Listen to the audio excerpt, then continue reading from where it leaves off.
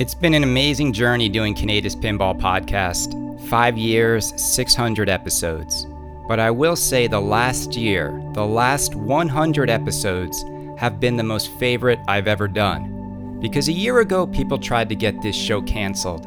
And I took 3 months off, and I came back and I said, I'm still going to be me.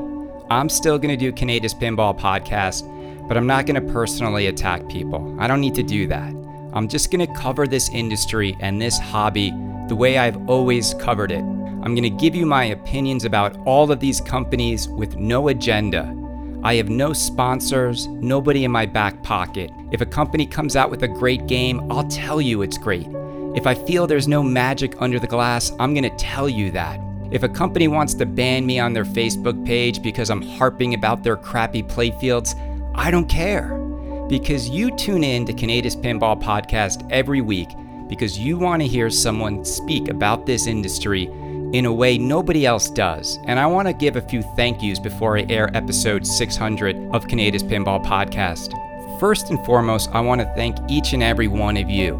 You are the reason why I do this show. Every week when I put up an episode, it is so exciting to put a show up, and in just a few minutes, there's 50 people, then 150, then 1,000, then 2,000 people listen at least to every single episode of Canada's Pinball Podcast. And then once a year, everyone gets a chance to vote for who their favorite show is. And it's because of all of you that 4 years in a row, you've put Canada's Pinball Podcast on the top of the Pinball Podcast list as the favorite pinball podcast. And I can't thank you enough for all of your support and all of your contributions to this show. It's meant so much to me. I want to thank the late Bubba for being by my side all those years I did this show. He was my best friend, and this has been a really hard year losing Bubba. But I feel like Bubba stood around long enough to get Killian into this world, and so he just wanted to make sure that his little brother had the right environment, and then he left us. And I want to say thank you, Bubba, for always being there and making all of your weird sounds as I was trying to do this show all those years.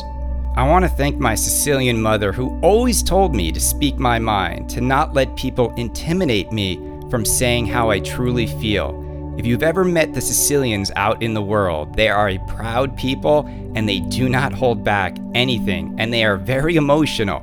So I want to thank my mom for giving me the sort of fortitude to do a show like this and not back down in the face of insurmountable at times pressure from people to do so. I want to thank Robin at Pinside for banning me all those years ago, and he should have banned me because going on there every day and doing nothing productive was a waste of time. And if I just stayed on that site and just kept posting over and over and over again and had like 30,000 posts, let me tell you, it's like using all of your time and all of the years of your life talking about pinball and throwing it in a dumpster. At least this show has been much more productive and had much more positive change in the pinball world than just being part of these endless dumpster fire threads on Pinside. So Robin, thank you for recognizing my trollish behavior, and you are the reason why everybody has Canada's Pinball Podcast. I want to say thank you to all the haters out there that listen to every single episode. I think half of my listeners must come from people who just tune in to see what I'm going to say next. So thank you so much for being a part of the show. I want to thank all of the pinball manufacturers out there for what you do on a weekly basis. If it wasn't for all the companies out there, it would be extremely boring covering this hobby. You're the reason why this hobby is so exciting. If it wasn't for new product, thinking about pinball on a weekly, daily, and monthly and annual basis would not be any fun.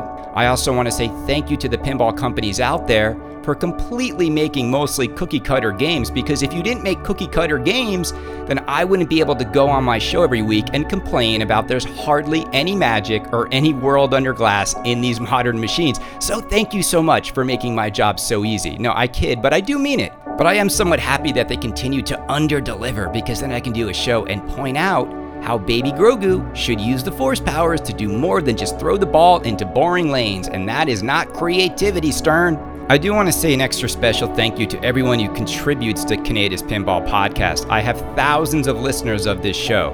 125 of you right now contribute on Patreon, and about another 20 or so on PayPal.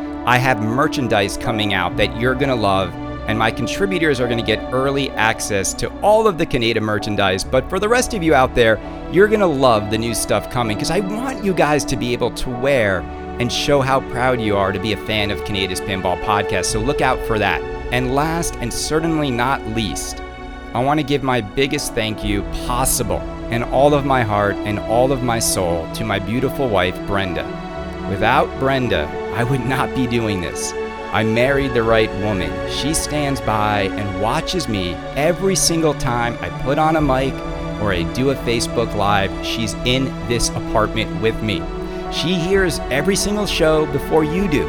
She's a part of this entire journey that you don't see, but it is her support, and she is the one who pushes me to keep this show going, because she knows more than anyone what this show means to me.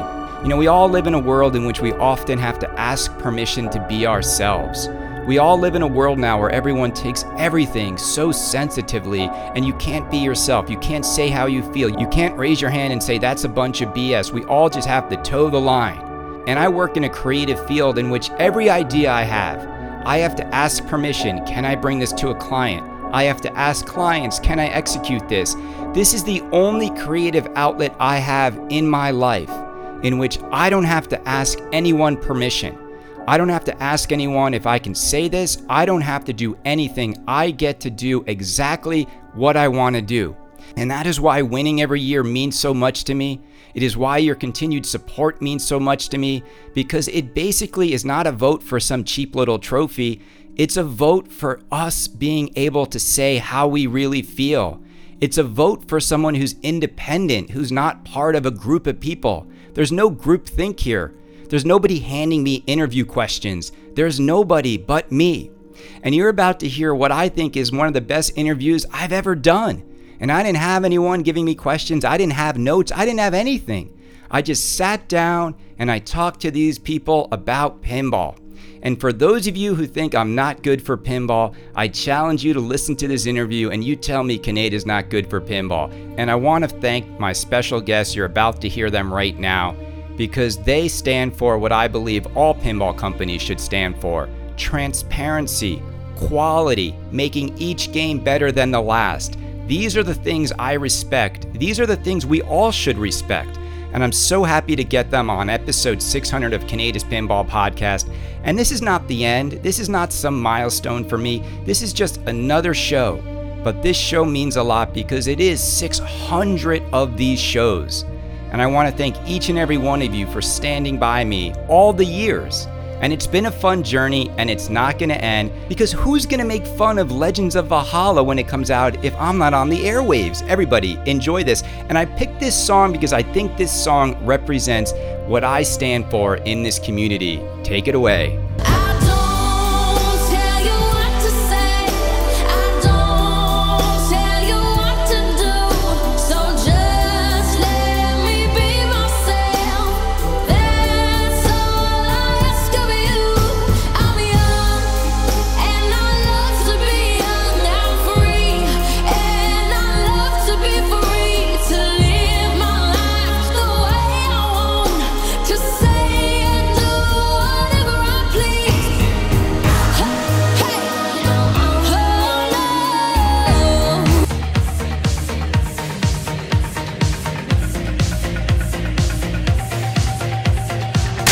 All right, ladies and gentlemen, I have a very, very special group of people joining me for episode 600 of Canada's Pinball Podcast. I have the family over at Spooky Pinball. And is Kate on this as well, gentlemen? Katie is going to the gym, okay, but the dogs will be here. All right, well, you know me, I'm all about working out, so I'm happy she's missing this. Thank you for joining us for episode 600. And as you know, I just said this to you before I hit record, that almost no manufacturer will talk to me. How does it feel? We are extremely excited. So out of the 600 episodes, was 100 of them just this week alone? Or you put these things out, you're a machine. Like me and Dad were at most ever 2 a month, right? Yeah, one a month. And then if there was some kind of special, like when Steve Ritchie came back and Elvira, then we'd do 2 a month. But yeah, 600 is a lot, Chris. That's a lot. Thank you. It's actually nothing compared to the amount of games you guys are selling these days. And I want to talk about this because Spooky Pinball 2021, 1,750 games sold through in one day. What was it like selling that many games in one day? You know, it was a whole bag of emotions because while we were selling them, we knew there was so much traffic through the website. We knew it was obviously going over very well, but we were also freaking out and panicking because the website kept going down. So it was like a mixture of super happy and, oh my God, this is the best thing that's ever happened to us. And also, oh God, we got to make sure we don't screw this up and make a lot of people really angry. Yeah, poor Squirrel was on the phone constantly with the web store company, trying to get the limits taken off because we were tripping everything for quantity and volume and traffic, and just everything that could go wrong there did. Like everything seemed like it was fraud because it was so over the top that it just set off all their warnings. By the time the dust settled, though, it was obviously we're all extremely pumped, really excited. So we went to Lawrence's and we partied hard. I drank several beers. Did you guys think, though, like you went from Rick and Morty, which was a huge theme, to Halloween, and we're going to talk about this Ultraman. I want to know, Chuck, how you got Ultraman through the team and got it approved as being the second title. How did you say, like, we're going to do two themes and we're going to sell 1,750? Like, was there any convincing that had to be done? Oh, we were hard on him. We were hard on him for sure. There's no doubt about that. Also, it was really well received. We were all shocked. I wasn't. He wasn't shocked. Dad had blind faith going into it the whole time. Well, I mean, the truth is, it's something that's kind of near and dear, especially to me and Bug. And we really wanted to kind of do something a little bit different and take a bit of a chance. Now, granted, I wasn't going to bank the company on something that was kind of a passion project. And, a bigger license behind it definitely was a safer bet. But to say that I was thrilled with the way that it was embraced are you kidding me, man? It was awesome. And yeah, we're lucky that people did take to it the way they did. It could have gone the other way, and we know that. And hey, I hear you're getting one, so apparently you don't think the license sucked. I got number 500. Well, let me ask you guys a question, because when you're thinking about doing two themes on one design, like, how did that come to be? Because no one's really done that the way you did it, and it worked.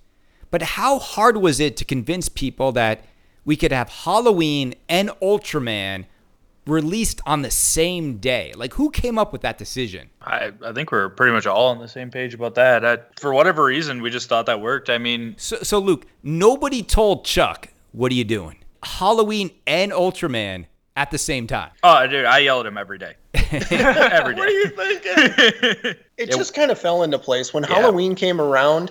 And again, Halloween is a theme that is the guy with the butcher knife on the back glass is going to keep it out of some homes. So we wanted a family-friendly option.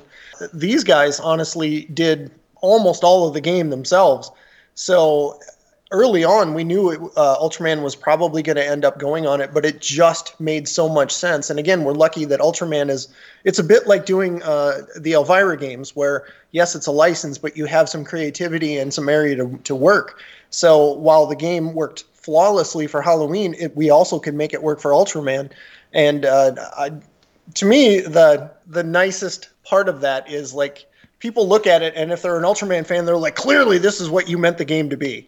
Halloween was the other one. And then if you're a Halloween fan, you look at it and you're like, clearly this was meant to be Halloween. So that's quite the compliment to these guys and what they accomplished on that layout. Which is weird because it was supposed to be John Wick. Let's start there. So this was supposed to be John Wick, and what happened there? Well, I was a John Wick fan to start with. Chuck watched it afterwards, and Corwin watched Matrix for the first time a while back. Right, yeah, and about 6 months ago. Yeah, he really liked that, so... He's a kid. You missed The Matrix? Yeah, so I blame Dad for that. He was busy showing me, like, Godzilla movies and not Keanu Reeves classics. Like Godzilla and Super Inframan and all kinds of weird stuff. I was a little bit late to the Matrix train, but I loved that first movie for sure. Wonderful movie. And then they got me also super hooked into John Wick, and The reason, I mean, even though we were designing the game kind of based around John Wick, the reason it works that we could make it into Halloween and Ultraman is that we just weren't afraid to take out half of it if that's what it took to make the theme work to the game. Like, there was nobody who was so stuck on one thing being in the game no matter what that we were all able to implement what we felt was the most important things from both themes into the game, regardless of what we had already placed. As a John Wick fan and as a fan of what you guys did with Ultraman and Halloween, John Wick, like, what in the design was the John Wick movie? Like, I know the movie's the Intercontinental Hotel. Like, John Wick's not popping out from a bunch of hedges. What did you guys change from the John Wick design to the design we got with Halloween and Ultraman? Basically, the two upper playfields would have been the Intercontinental Hotel, for sure. And then as far as like the Michaels popping out from the hedges or the multiple shots and the triple drop targets and things like that, that would all be obviously him in the shooting scenes and bodyguards popping up or whatever, you know what I mean? Did you guys have a stipulation that your dog needs to be killed to buy one of these? No, we like all the doggies. When you shoot the start button, that's the scene that plays first, right before gameplay. So that you're ready to kick some ass. Let me ask you guys a question too about this day, because obviously Rick and Morty was your greatest success in a single day with 750 sold, I think around 4 hours. We're talking about 1,000 more games in one day. What was it like just seeing the orders come in, seeing the distributors asking for titles? 500 Ultraman, like someone must have been like, there is no way we're going to sell 500 Ultraman, and you did. I mean, we purposefully set all the limits what we felt was too high, honestly. We just wanted to see where we were at, and we really didn't expect to sell out. We really didn't. We were gearing up to take it to shows and do some work again, which we hadn't done before Rick and Morty. We were ready to get out there on the road and start working again. But I guess to kind of explain where 1750 comes from, we knew, like, obviously 750 Rick and Morty's instantly gone. So we knew we could reach to about 1,000 Halloweens. Like, we felt comfortable saying 1,000 Halloweens would sell out, most likely. Let's overreach that a little bit and say 1,250. And then we also felt saying 250 to 300 Ultramans, we think we could sell that. Let's overreach that as well. We just wanted to overreach on both to see if it was possible. And so both of those combined, you got 1,750, and it just worked, which was a good problem for us to run into.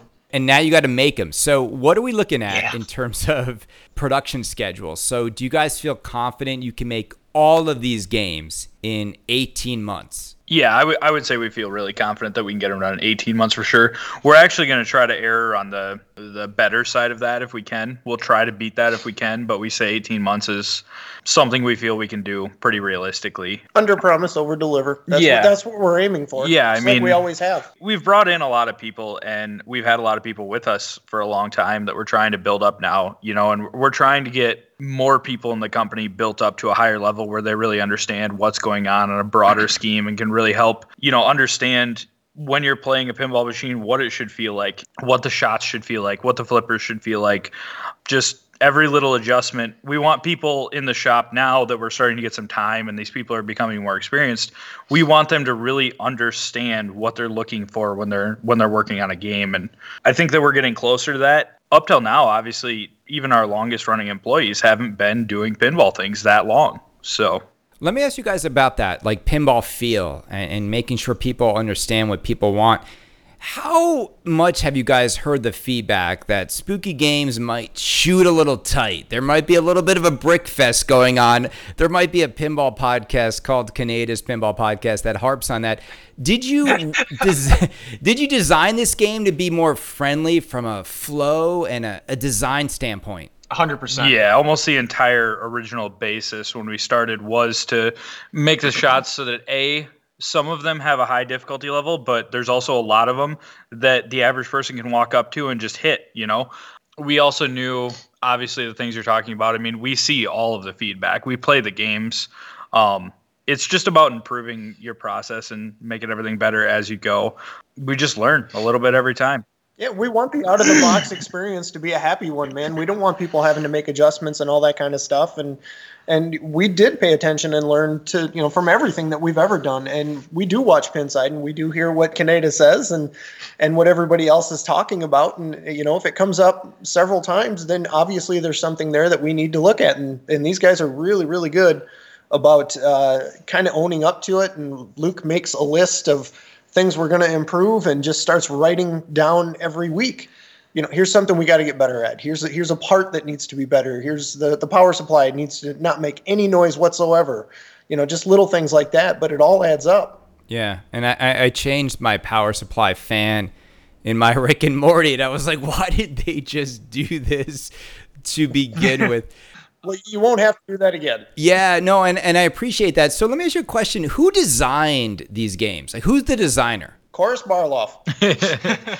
Who the hell is that? So basically, I guess long story short, what happened is me and AJ started designing this thing in what was then my house basement a couple years ago. We were just looking to, I guess, make a game that more catered to people like us, where you can hit the shots on command, some of them, at least have a really good game, even if you're an average player, but still make it cool and exciting if you're a really good player, and still have that depth and difficulty there if you're a good player. But yeah, it was just a long process. We started, and then Corwin was still in high school at the time, well, high school and college. Yeah. So he did both. So he came on later, started helping us out and everything, and he brought a lot of... Are you telling me that a high school kid's game is going to see more homes than a John Papaduke game in 2021? Yeah, that's right. That's a real thing. I have no comment. Okay. Post high school, and then, just barely. Yeah, kind of last thing after the three of us, and once it was in the shop, then Chuck got a hold of it, and Chuck added some really cool stuff afterwards to the top. And I didn't screw it up, is what he's trying to say. No, he didn't. He didn't screw it up. They worked on this thing for 6 months before I even knew about it. I mean, that's the kind of dedication these guys had to the project, and they just wanted to see if I would accept it when they brought it in, and holy crap, did I. I think it's amazing, man. I can't wait for you to play it too. Yeah, I'm excited. Now, Charlie, let's talk about these themes. Halloween and Ultraman, like opposite ends of the spectrum. Which one came first? When John Wick you guys realized it wasn't going to happen, was it Halloween, and then you looked at this and said, what about Ultraman? How did it work? Like, how did you guys decide what this game would be? Well, I heard a podcaster one time talking about how, maybe you should just take a break and instead of buying that pinball machine, take your family to Japan. Man, you were speaking to me, and yeah, that's exactly what we did. We had, at the same licensing convention that we got Rick and Morty, in the corner of the room, there was a small table from Subaraya Productions that they had just settled some issues that they had with worldwide distribution, and they were barely there. So I went over and I saw it, and I got excited, and I talked to them, and it kind of opened the door. And then when we went to Japan, we had set up a meeting to go to Subaraya's offices and discuss it with them, and to see, how much effort they were putting into. Realistically, if it hadn't been for those issues that I'm not going to go into because it'll bore you I know you're a Japanese kind of monster guy, or, you like all things Japanese. I do. It really gets dull, but Ultraman should have been what Power Rangers became in the United States, but they had issues. They couldn't do it. They couldn't get here. They really were going to put a push behind it, and they had deals in place with Marvel and, just big stuff coming to the United States to kind of raise awareness. And I thought, well, maybe if we get in on this now, we've got an opportunity to kind of ride that wave and see if it goes anywhere. But regardless, I wanted to do it because it's something I just absolutely love. I grew up with it.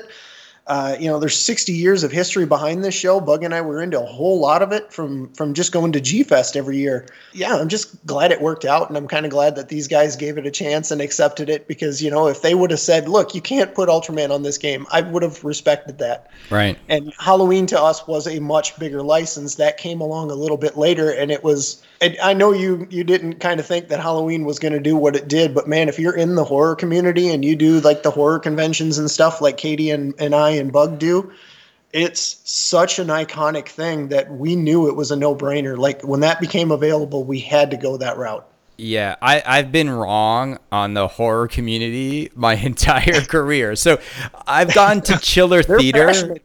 Yeah, no, and I always tell the story, like when Elvira was doing signatures at TPF, I was like, who cares about Elvira? And then the line was like around the block. And I'm like, you know what? This is a huge community that I will admit I'm wrong, and there are millions of fans. And so obviously, and Halloween, right, 1250, those sold out like right away. And were you guys surprised at all, or were you just like, this is it? This is how popular it is? We knew it would do well, but like Luke said earlier, I don't think we expected to take it to shows and work a little bit. And if we had a few hundred to sell, so be it. That was great. But yeah, once it started hitting like Collider and Bloody Disgusting and Dread Central and everything else, I knew that it was going to blow up. And then we started seeing the fan club membership skyrocket. And going into that day, we knew it was probably going to go, but not the way it did. Do you guys have more than 1,750 fan club members? Have to ask. I don't know how many we have.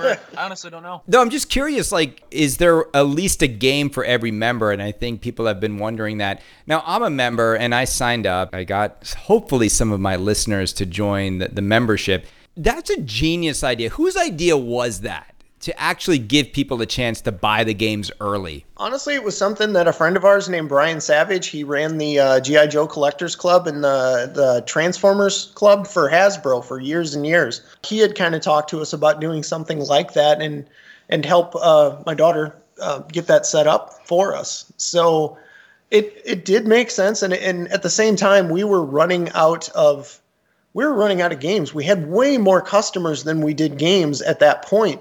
So we needed a way to kind of feel, or to make everybody feel like they were still part of the Spooky family, because we are this small town family-based company. And, we didn't want to push anybody away, but it became impossible to like, hey, you're a previous Spooky Pinball game buyer. We're going to get you a game. And we just couldn't do it anymore.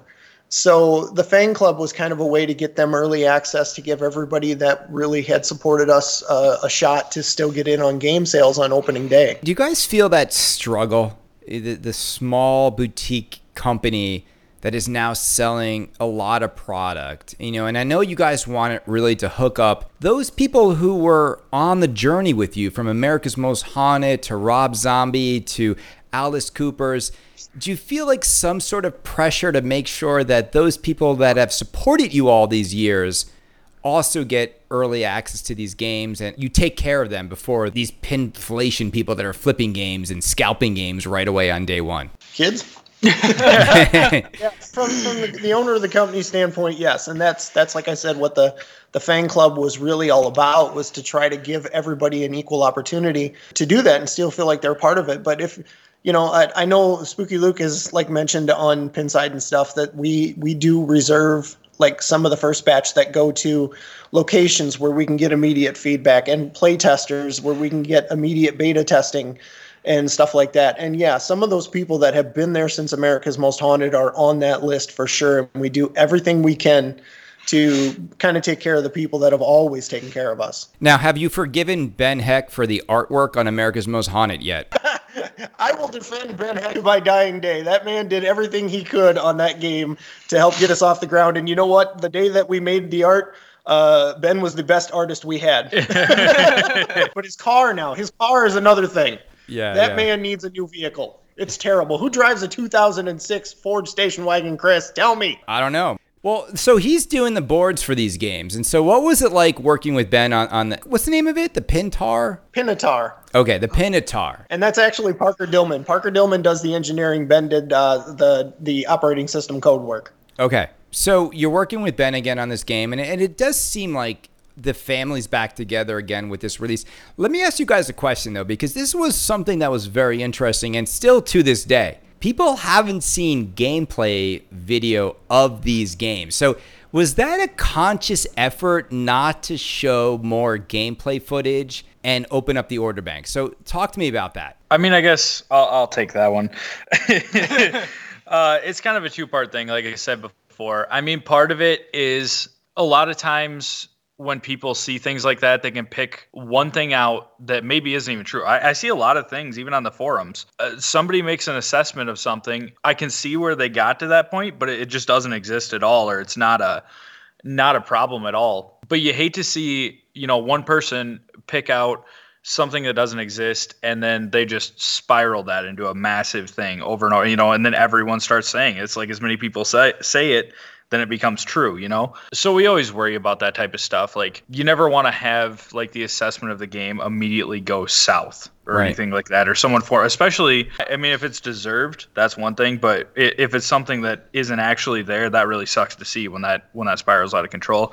And then also, a lot of times it's just not up to us. On this one, even if we would have said we're absolutely going to do it, we wouldn't have been able to do that. We 100% would not have been allowed to do that. So is that like a licensing thing? You have to show the license holder the gameplay to get approval? Exactly. Yeah, exactly. You got to, a lot of people, and I had to learn a lot about this time around because I was extremely unfamiliar, but you have to show them everything. And I mean, you don't do anything. You don't post a social media picture without clearance. You don't do anything. Chuck, I texted you this. At this point, you guys have sold pretty much all the games. So why bother with gameplay footage? Why not let the owners of these machines experience the magic when they unbox them? Because I've always felt like pinball streams spoil everything that's in the game. So have you guys considered not showing any gameplay footage until the people unbox their games? I'm looking at you, Chuck. What do you think? Well, now we're not gonna. We were going to, but blame Canada if you don't like our decision. Never mind. No, he talked me into it. Blame Canada is a great excuse. Go on. No, man. I understand exactly what you're saying, but at the same, I don't know. It's kind of like the old adage of, do you watch, the third trailer of the movie you're just dying to see before you go see it? I stay away from that stuff. So I agree with you. I would sit on that. Like if Jack Danger's streaming, a game that I just gotta have, and I know it, but I want to enjoy it for the firsthand experience myself, then yeah, I would skip all that stuff. But for a lot of people, they don't feel that way. They want to see it. So, as soon as we can stream and do all that kind of fun stuff that a lot of people do expect, then yeah, I'm sure it'll be out there. Okay. So when are we looking at the potential first stream of these games? You've been talking to Jack. Yeah, I've been talking to Jack Danger. First stream, we're looking towards about the end of the month, end of July. But I'm hoping to actually get gameplay footage out to people before that. What about Canada playing these games for the first time and actually draining every 3 seconds? Is that not in the cards for you, gentlemen? Well, Ultraman 500 means you're dead last. Yeah, I love it. So let's talk about these games being made, because you just said number 500. Are you guys going to make the Halloweens alongside the Ultraman? So is one building handling Ultraman, one Halloween? What's it going to be like? Luke is absolutely our production manager, so holy crap, do you have the right guy on your show right now? No, we'll be building them 2-to-1 Halloween to Ultraman.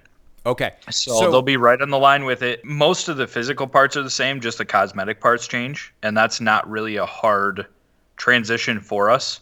The menu systems will be the same. All that stuff we're testing, the coil placement's the same. So okay. But no, they're going to be fairly ordered or spread in a fair way, I would say. Like I said, we're going to build them at ratios according to how many are there. And that's music to my ears because, as you know, I need to buy a house. Daycare is expensive, so I have some time to make my final payment on Ultraman number 500.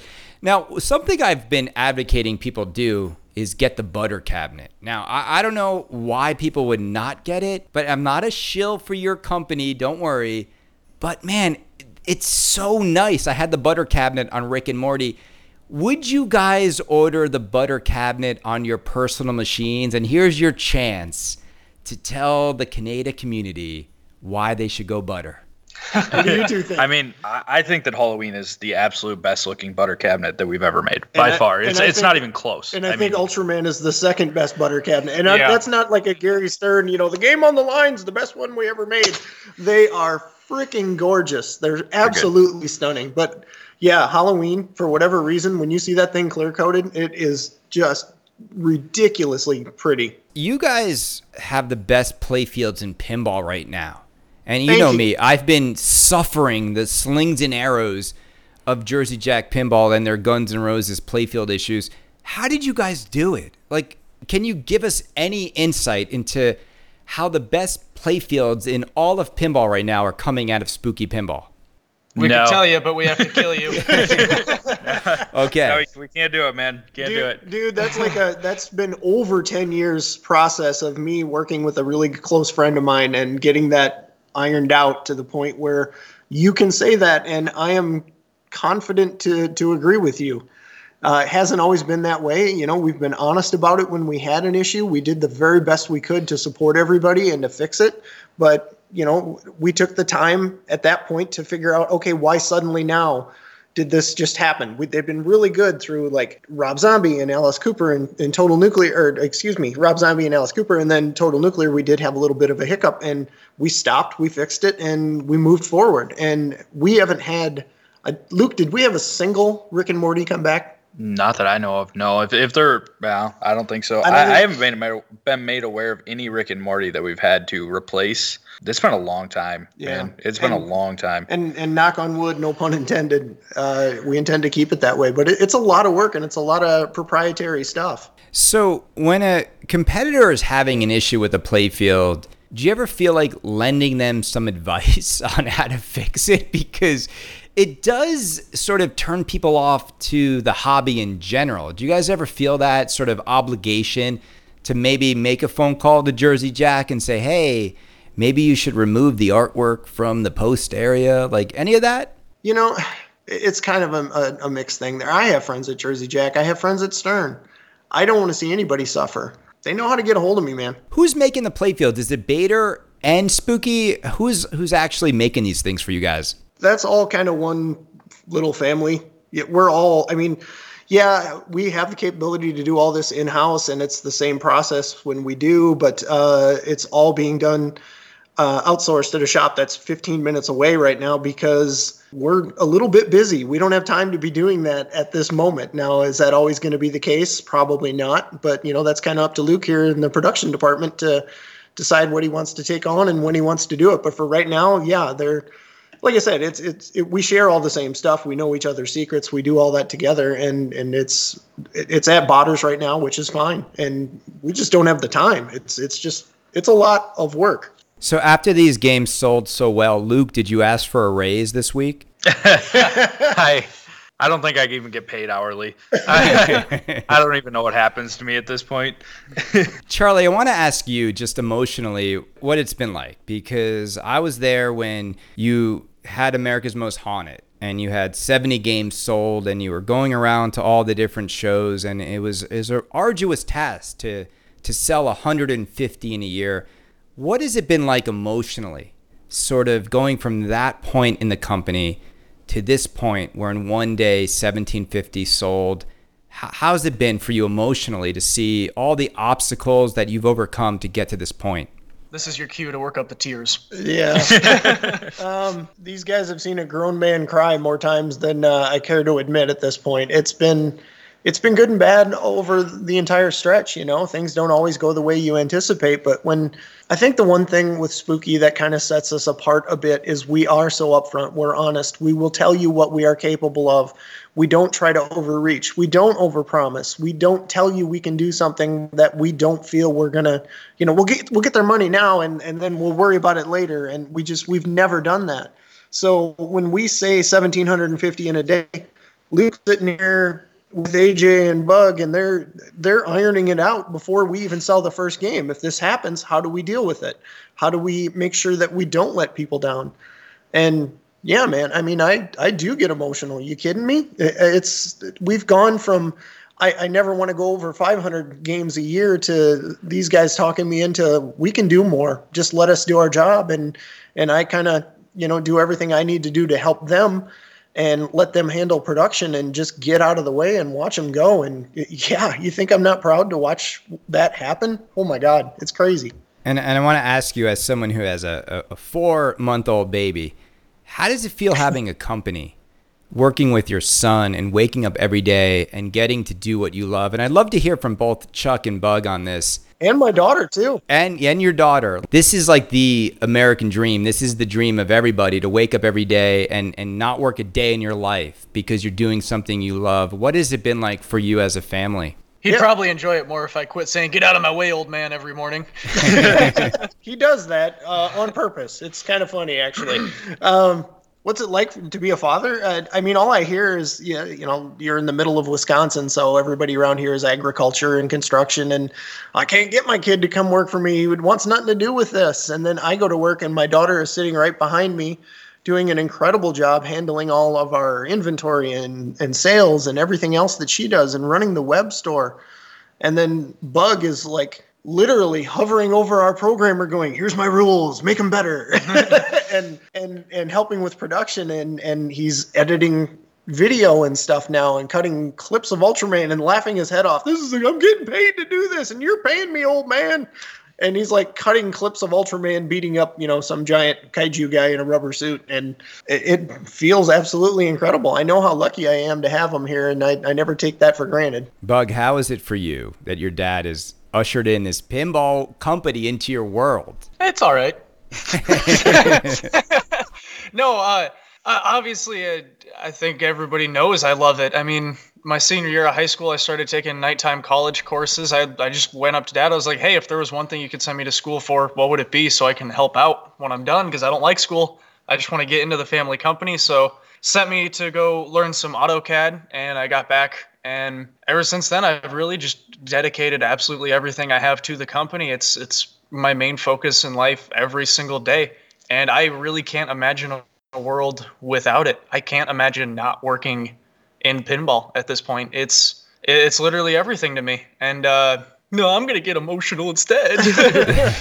No, it's obviously, what more could I ask for? I get to work inside the family business, and it's something I love. It's not like I'm working inside the family business, but I'm plumbing. Dude, I mean, the last couple of months leading up to launch, I was in there a lot of days from 7:30, 8 o'clock in the morning until 9, 10 at night. And I'm telling you, out of the 3 people talking to you right now, I was the slacker. These guys were just nonstop, all in, because it was their first game and they wanted to see it do well. And my job was just, again, to support, help them, get all the art set up, get everything tweaked and finalized as best I could, and on both games, which is not easy. And it's been absolutely incredible to watch, and I'm just lucky to be here helping them at this point. Yeah, and it's been incredible to witness, from my side of the fence of someone who covers the hobby. When you guys had your amazing day last week, did any other pinball manufacturers call you up to congratulate you on such a successful day? I will not name names, but several people from different organizations absolutely reached out to me. Come on, I'm trying to call out the ones you didn't, Charlie. You know what I'm trying to do? You know what I'm trying to do here to get my 5th Twippy. Okay? Let me ask you guys a question, because you're working with John Carpenter, who made Halloween, and John Carpenter made Big Trouble in Little China. Is there any hope for me? Never say never, but there's other John Carpenter movies I think I would rather do. All right, name them. I'm afraid to at this point. What's better than Big Trouble? Come on, name them. I see all the requests on Pinside. I mean, I see all of them. I'm not saying that I put them all on a spreadsheet, because I do, but But after Ultraman, aren't all bets off for you guys? As a marketer, I would argue that there's no way Ultraman's gonna work, and look what it did. So at this point, Charlie, are you just I'm just gonna go with my gut, or are you gonna do some market research on what's next? And trust me, I when you're talking about Halloween, prior to sales day, and I just don't think it's there. We kind of know, because we are in that community, that what the fan base is for certain items. But I mean, realistically, you have to know that if you're going to sell 1,750, or if these guys decide they want to go a little further than that, that you have to be a little more appealing to a wider audience. So does that mean I can do a Big Trouble in Little China and expect to sell 2,000? Absolutely not. I don't think that's, how that works. But at the same time, do we want to do games that maybe we can slide in like we did with Ultraman and kind of be true to ourselves, so that we're building product that we enjoy as well and hope that it finds an audience? Absolutely. I'm not opposed to taking chances that way. Any Akira in the future for this company? Because I just got to ask, because you see the power of the Japanese culture with Ultraman, and Akira is even more popular in America. So what do we think here? Can we make this happen? Are you going to design it? I've got a designer. I have got some friends in the design world, but I think that what you guys showcased was phenomenal, because I think what you guys are doing is you're doing themes that nobody else would do. And I think that I've been critical of that. I've said Charlie's only making games for Charlie and it's never going to work. And I think we all ate a lot of humble pie this past week because it did work. And I think what's worked for you guys is your love and your passion for these themes is also what attracts people to this, because the 500 people that bought Ultraman, they're not all Ultraman fans. They're basically saying, I just maybe love pinball and maybe love spooky, and I'm willing to discover this theme through this game. Do you guys feel some sort of pride in introducing people to new themes like Ultraman through a pinball experience? That happened a lot on Rick and Morty too. Yeah. It was amazing how many guys my age that were like, why are they doing some cartoon based? I've never even heard of Rick and Morty. And then a year later, there's a lot of people coming back going, I absolutely fell in love with the show because you introduced me to it. So, I mean, if you're into kaiju and tokusatsu and anime and all that kind of stuff, if you stumble into Ultraman because of us, I'm thrilled. Charlie, what keeps you up at night? What are you afraid of? The next Canada podcast. That's not. That's not true. Kidding. I mean, this is number 600. But what are you afraid of? What keeps you up at night in this hobby? Luke will tell you everything scares me. Everything. Like I'm not a thick-skinned individual, man. When people are upset with something we've said or done, it cuts me deep, and I struggle with that. I'm getting better because these guys are kind of on my side and they're taking a lot of stress off my plate. Like, I don't touch production anymore, nor should I. These guys are doing a better job than I ever did. And that does help me a lot. But, you're only as good as your next game. And this business is very, very ruthless. And, there's a lot more fish in the pond. So I'm thrilled and blessed that these guys are just killing it and making the company better. And it's not me. I don't have to be the guy that's got to design the next game in 6 months, and I've got, just rush as fast as I can and make sure it's as good as possible. These guys jump ahead of me and get a great game done.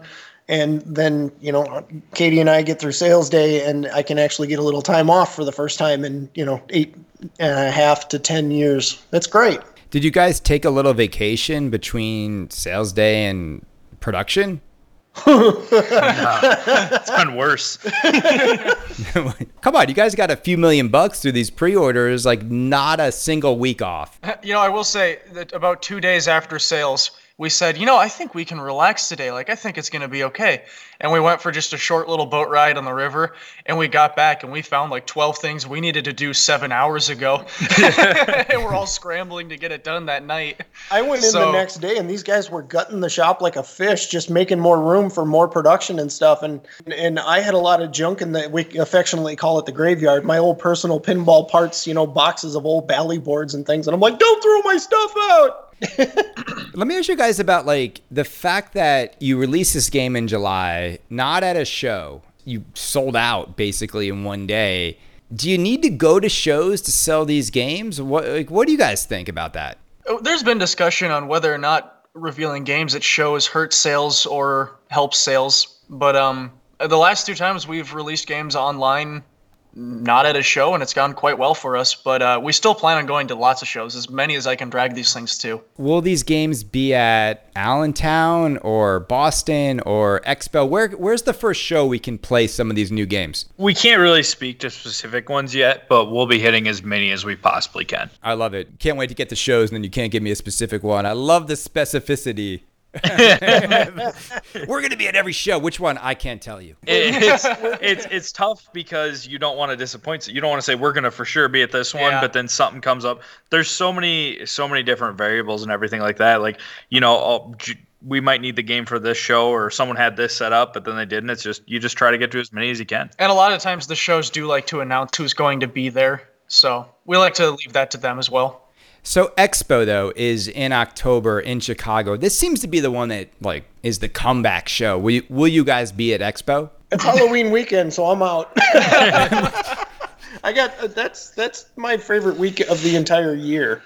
So, and the problem with Expo this year is Midwest Gaming Classic is 1 week behind it, and that's kind of our home state show.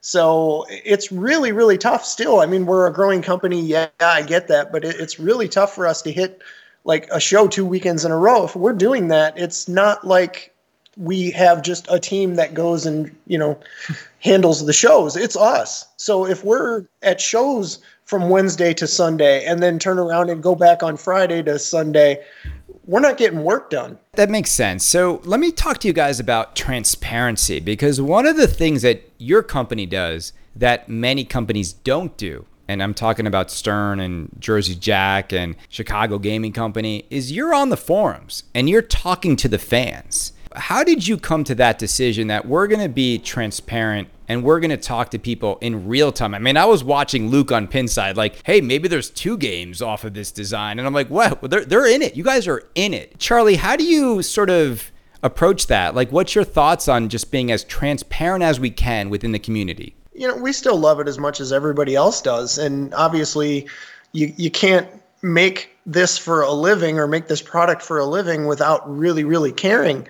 And yeah, I know that sometimes the chatter in there can go a bit to the dark side, so to speak, but there's a lot of good people in there too. And even on the negative stuff, you're learning something, and if there's something we can gain from it, then we would be kind of foolish not to listen. Hey, look, this is a problem with some people. We need to make it better. We need to make an improvement.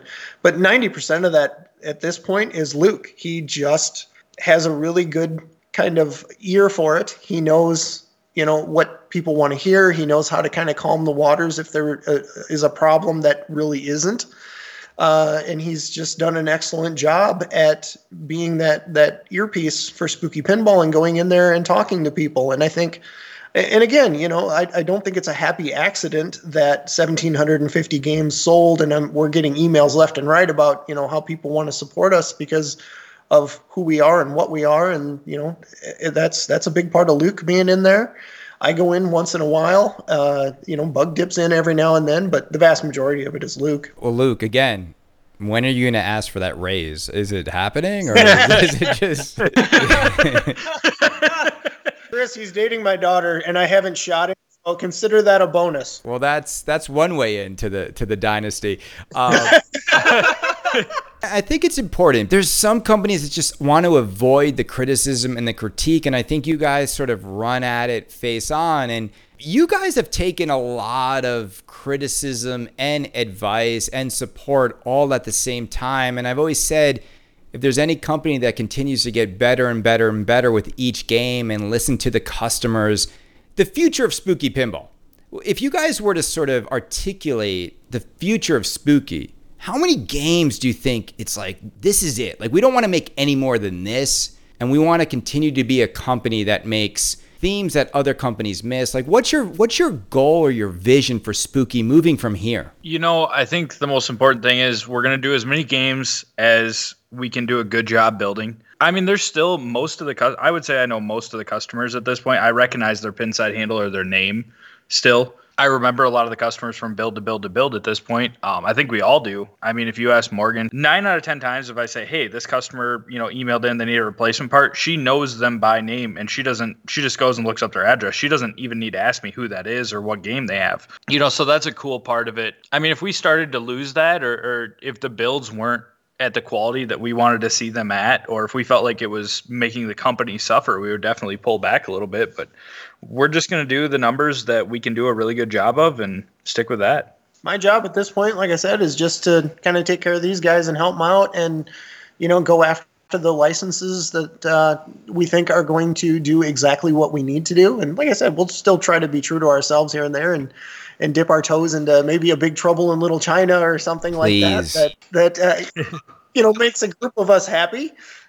Charlie, I will wire you $20,000 tonight for the SLE of Big Trouble in Little China. It's just such a perfect theme for pinball. Like, you got Lopan, you got Jack Burden, the whole storyline of battling the different deities. It's perfect. Anyway, is it true that Deep Root Pinball tried to buy you guys at one point? That's on you, Chuck. Yeah, I'm not really going to talk about that. I think Robert has indicated that he tried to work with us at one point publicly. I will not deny that. I chose not to. No, it was a good decision, right? 122 Razes versus 500 Ultramans in a few hours. So, look, this has been a great week for you guys. And so now you've got 18 months to build these games. Who's designing the next game? Let me ask that. It might already be in the works. Yeah, it could be half done. Oh, okay. And, like, is the theme already selected? You're really good at these. Is it hard being a designer knowing you have to wait 18 months to get to the next round of production? No, I think these guys have done a good job on, and again, they started what became Halloween Ultraman, what did you say, 2 years ago? That started in your basement? So they were already well into the next game by the time we launched this one. It's definitely part of the process that we needed to kind of get a little bit of a head start on. Back when Spooky was first getting started, it was kind of me, and then it was Ben, and then it was like Scott Denisi, but it was always, time was always short, and we know that isn't ideal situations. The reason TNA came out so well is Scott had all the time in the world to develop that on his own before we picked it up. And it extremely good game, and I love Total Nuclear Annihilation. But like on my stuff, I've taken a little flack for what Rob Zombie was. I still enjoy it. The dogs are flying through here at 100 miles an hour. I love it. But like on Alice Cooper and stuff, I think the game came out very well. But had I had more time, could it have been better? Absolutely. So it's something that we know going forward we need to do better as well. And just stay ahead of it so that we have time to iron things out. And if there is a tough shot, you have time to shift ball guides around and add a target here and there where a post once was and that kind of stuff. So, stuff that people like. Yeah. Now, I've heard rumors of a TNA 2.0 that will be in the new cabinet. Is that happening? Will that happen over the next 18 months, or is that something that might happen after this run of games? It definitely won't be in the new cabinet, will it? It's the same cabinet. It'll be in a TNA cabinet, yes. Yeah, no, it'll be the same cabinet. There might be some subtle differences, but... You'll have the new display panel and stuff like that. Oh, that's an exclusive. Oh, well, there we go. Fifth Trippy in the house. Thank you for that. It is I got him. Yeah, finally. So how much did it hurt for Stern to grab Godzilla, knowing how much you love it? I'm over it. Are you? Here's the real thing. No, he's not. He's not. I'd like to have had that license, obviously, that I would never shy away from that. But the fact that Ultraman came out so freaking great is good. I mean, I love that. Now, if Keith Elwin, and I just hearing the rumors that I hear on Canada's Pinball Podcast, if he's doing Godzilla and it's absolutely beautiful, I'm telling you right now, it'll sit right next to Ultraman. And the fact that a truly great Toho Godzilla pinball machine exists is going to make me extremely happy. No, it's great to hear. And I wanted to ask each of you, if you had to buy a game from another manufacturer over the last few years, which game would each of you buy and why? I have an Elvira and a Guns N' Roses. Okay. And a Monster Bash. For each of you out there, what games have you been excited by? What game have I been excited about? Yours. I'm gonna be real honest. I'd love to get a Primus. Just because Really? I love the band, and Will Nelly has a special place in my heart because I have fun memories of Dad being around Greg and Dennis when I was a lot younger in that one, and I just think Will Nelly's fun, but throwing Primus on it's pretty cool. Yeah, and I was back in the day sitting in Dennis's garage with Greg and Dennis and everybody helping finalize all those. So to see that kind of come full circle, that was neat. I'd take a Medieval Madness. Yeah, Luke plays my Medieval constantly. My biggest regret is I had a Medieval Madness Royal Edition for $10,000, right? That was what it cost, and I let it go. I was like, you know what? Let someone else have it. And now they're selling for like $19,000, like new in box this year. So have you guys seen, like, obviously the pinflation happening? Like, what are your thoughts on just the astronomical explosion of pricing in this hobby? Does it make you think like we're leaving money on the table? It makes me think people have too much money.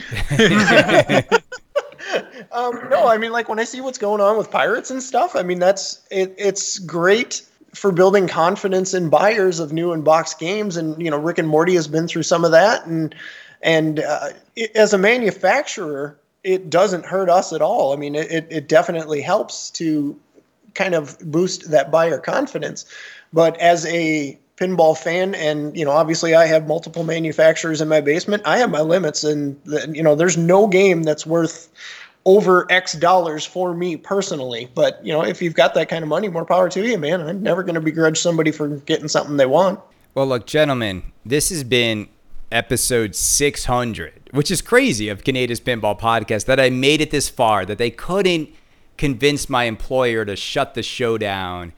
And I want to say I truly appreciate you guys taking the time. And I mean this from the bottom of my heart, because most of these pinball manufacturers, they won't even talk to me.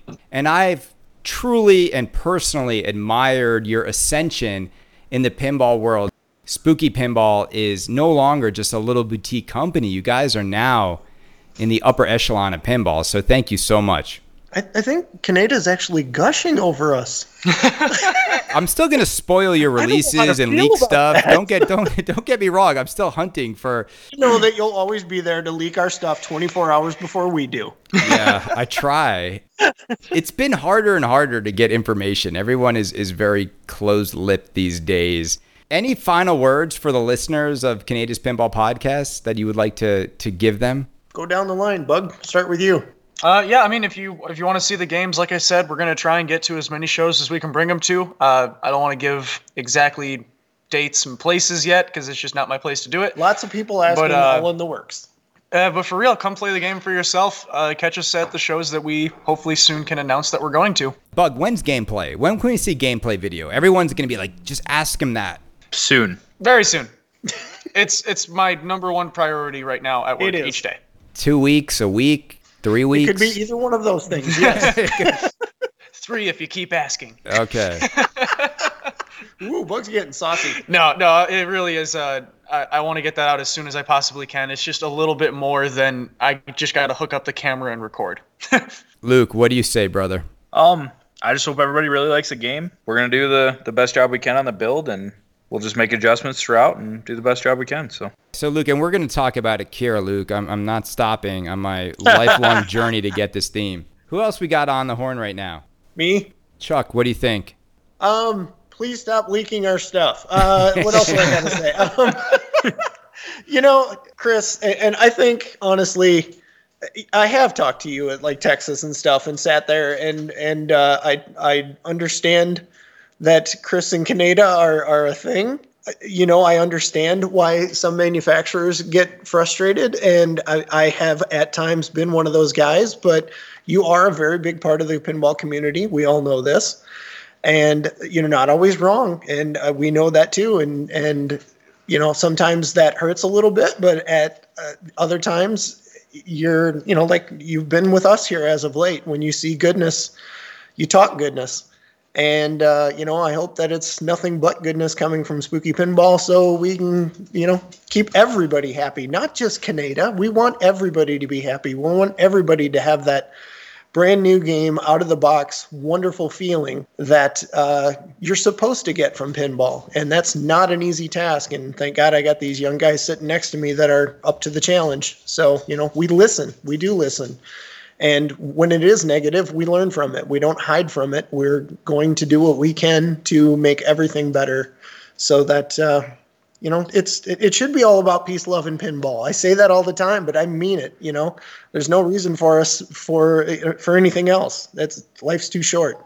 Get out there, play games with your friends, and have a good time. That's what pinball's all about. Absolutely. Do you hear that, ladies and gentlemen? What he was trying to say is there are going to be no washer kits sent to you from Spooky Pinball, because the playfields are perfect. Charlie and company, I thank you so much for coming on and being a part of this special episode 600. And I'm super excited to get my Ultraman pinball machine number 500 one day. Thank you so much for joining the show and for being Spooky Pinball. The goodwill you've built with the community is speaking volumes, and it's the best marketing you can do. I always say this, like, your transparency and your product have been the best thing you can possibly do to win people over, and you've done it. So thank you for being a part of this community. And as someone who covers it, it's nice to have a company as transparent as you a part of this community. So thank you. I appreciate it, man. Thank you, Chris. Yep, thank you very much. All right. So what should we do now? Should we just end it? Yeah. Let's just call Ben Heck right now, because Ben's always nervous that he says too much. He's a wild card. You are too. Yeah. Oh, really? I love Ben. Ben says 300 things per minute, and some of those are gold. They really are. I love Ben's mom. Editing a Ben Heck episode takes me like 8 hours to edit 40 minutes of Ben Heck because he literally doesn't put a full sentence together ever. I gotta string it together, but it's gonna be fun. You ought to try designing a game with him sometime and watch him go from, hey, do you think we should put this VUK over? Did you see the new John Wick movie? It's just off the rails, dude, but it's not realistic. I don't know. What about the chicken sandwich at Big Mac? That thing's so overrated. No, he's got Mountain Dew in his blood. Well, gentlemen, thank you so much, and have a great evening. And hopefully we'll talk soon before, like, I don't know, episode 700 or something. But always a good time. All right, man. Thank you. We appreciate it.